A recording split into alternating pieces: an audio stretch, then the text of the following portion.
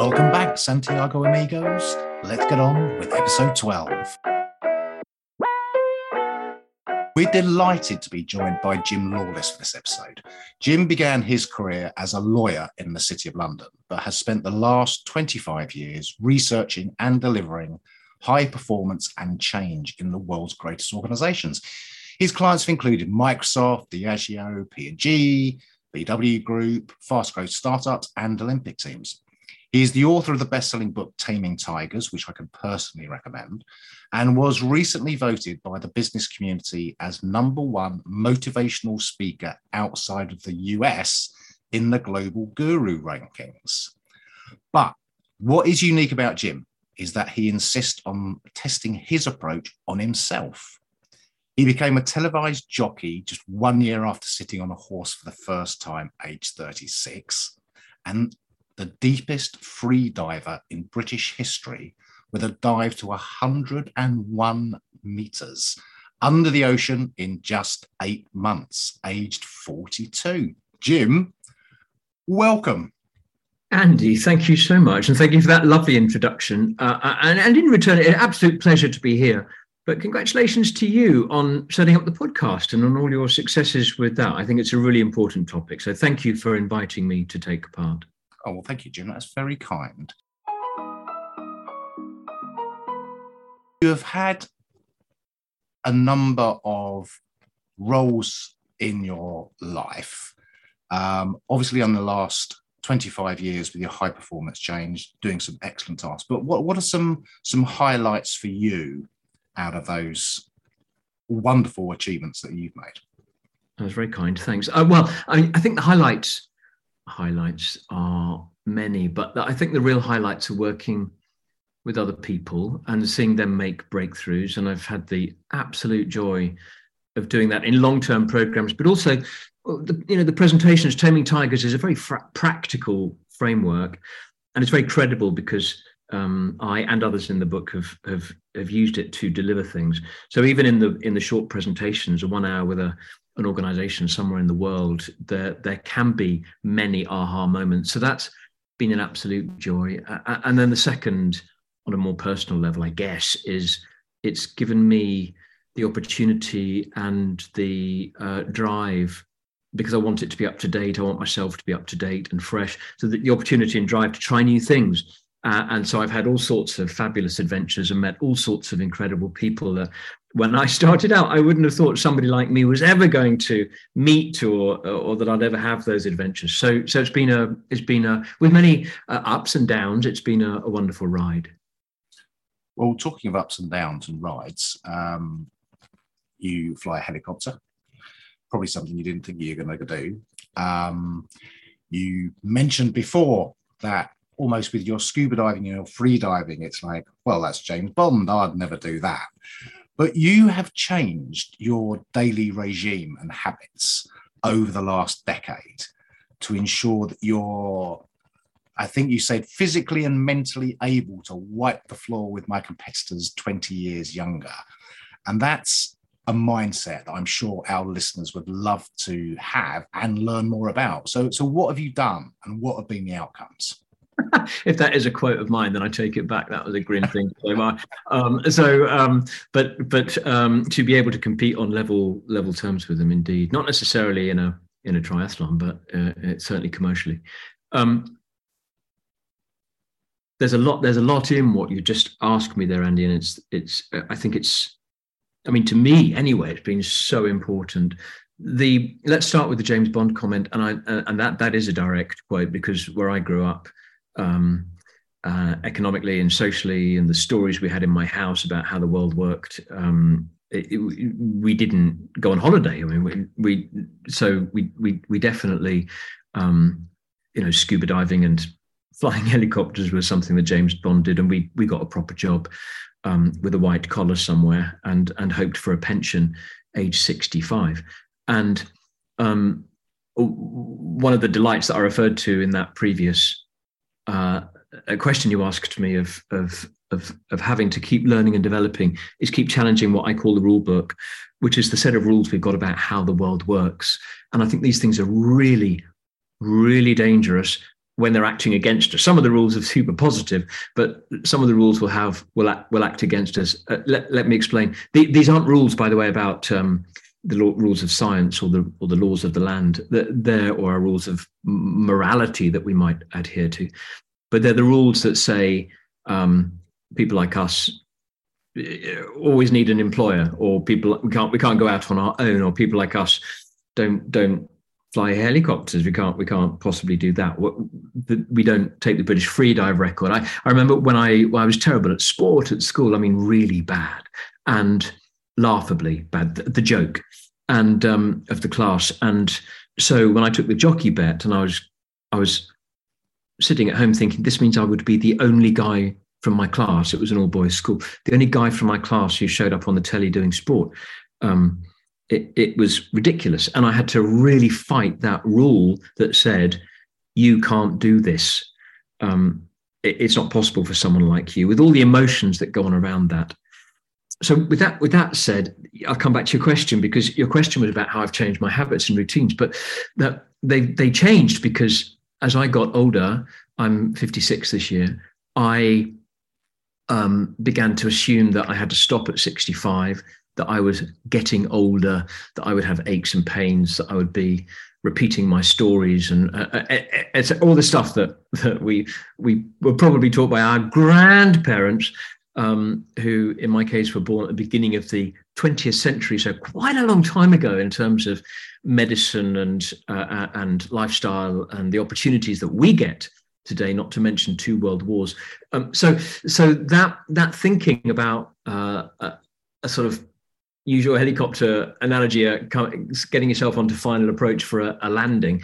Now, once you go on to final approach for a landing, it's quite a committed thing, and you're going to land. And I think if we decide that we're going to have a final approach to land career-wise at 65 and potentially on the planet at 75, leaving it, it sets up a whole range of micro decisions, mindset, attitudes that slow us up and become eventually a self-fulfilling prophecy. So I took the decision a little while ago that was not something I could accept. And I didn't do that because I'm some sort of positive thinking optimist. I'm probably by nature the reverse. It came by looking around me. So there are so many exceptions to that story. 2 of my huge role models on this are the architect Norman Foster, Lord Foster, who in his late 80s is alpine skiing, is competitive bicycling, I think still, and is certainly still running Foster and Partners. He had cancer and he had a heart attack. He's obviously taken enormous lifestyle steps as a result of those wake-up calls, and the man is as trim as you like and has been for 2 decades, and still giving presentations on the sustainability of the city of the future. And Mick Jagger, and anyone who wants to watch, just nip onto YouTube and watch how Jagger moved last year on concert. We'll see why that man is an inspiration. Not only that, but he's still the CEO of one of the most successful businesses of all time.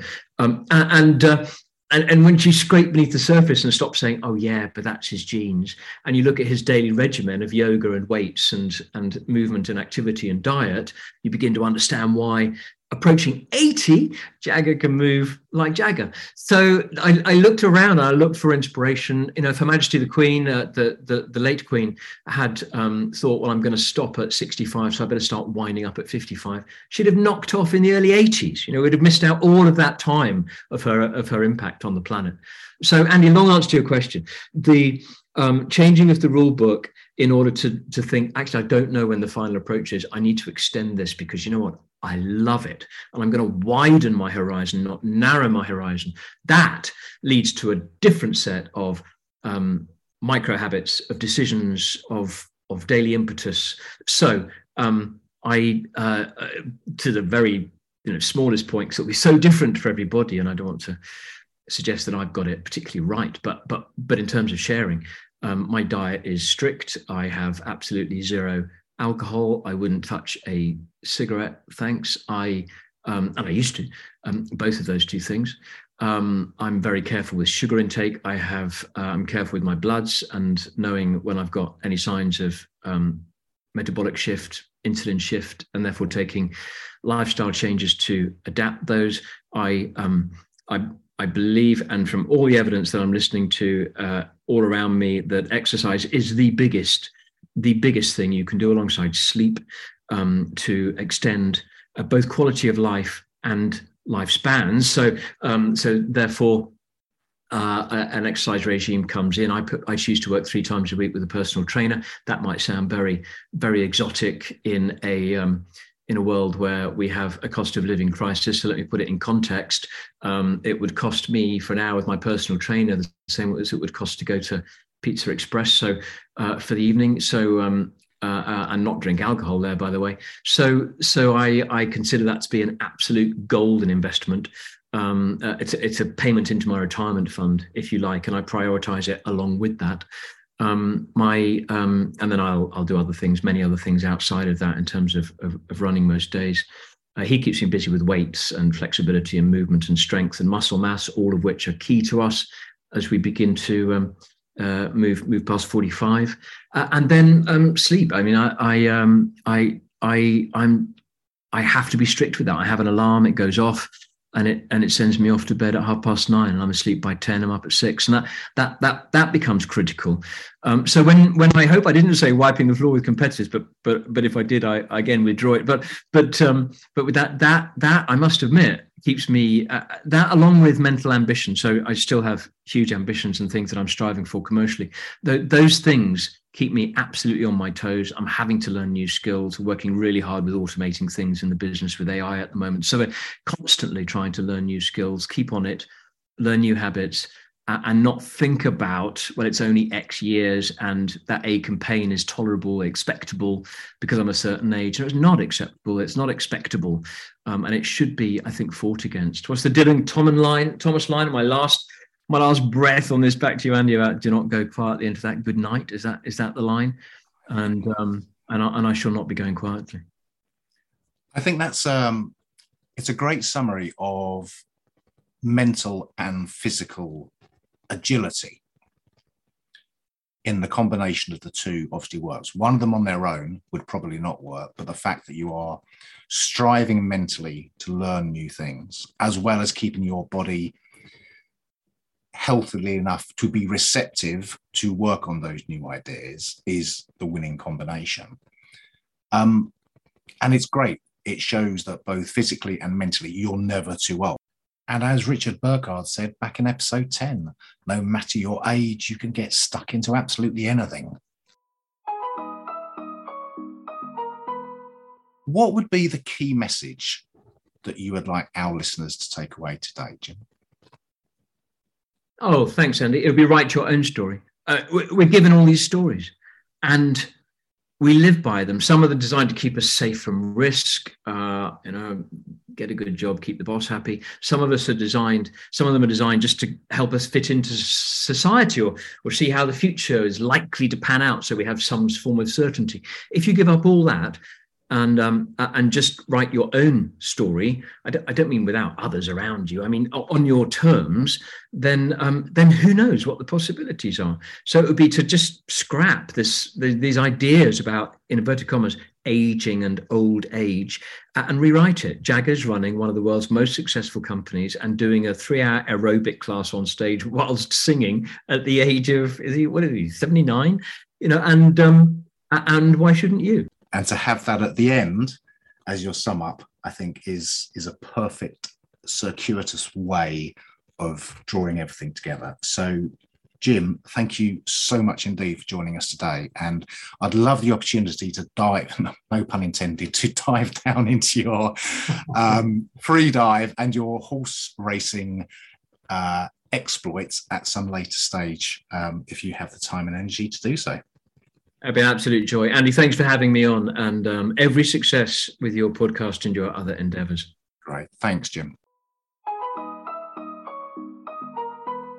Well, that's all we've got time for this episode, Santiago Amigos. Once again, I'm afraid we've had to drop the dead donkey. Our special thanks to this week's guest, Jim Lawless, and of course, all of Jim's contact details will be in the episode notes. Please feel free to reach out to him.